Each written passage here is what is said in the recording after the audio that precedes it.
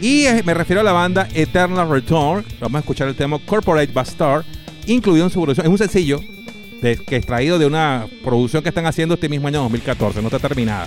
No, ellos son una banda de la India. De la India.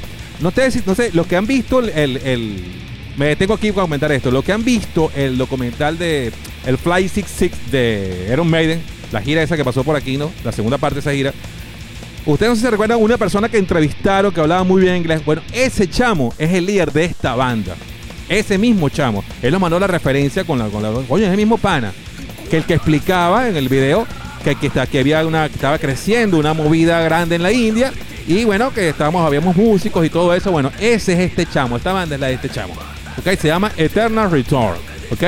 Junto a los hindúes de Eternal Return, vamos a escuchar a una banda norteamericana que nos la solicitaron, como es la banda Hirak, con el tema Kill Switch, incluido en su producción 2004 de New Age of Terror.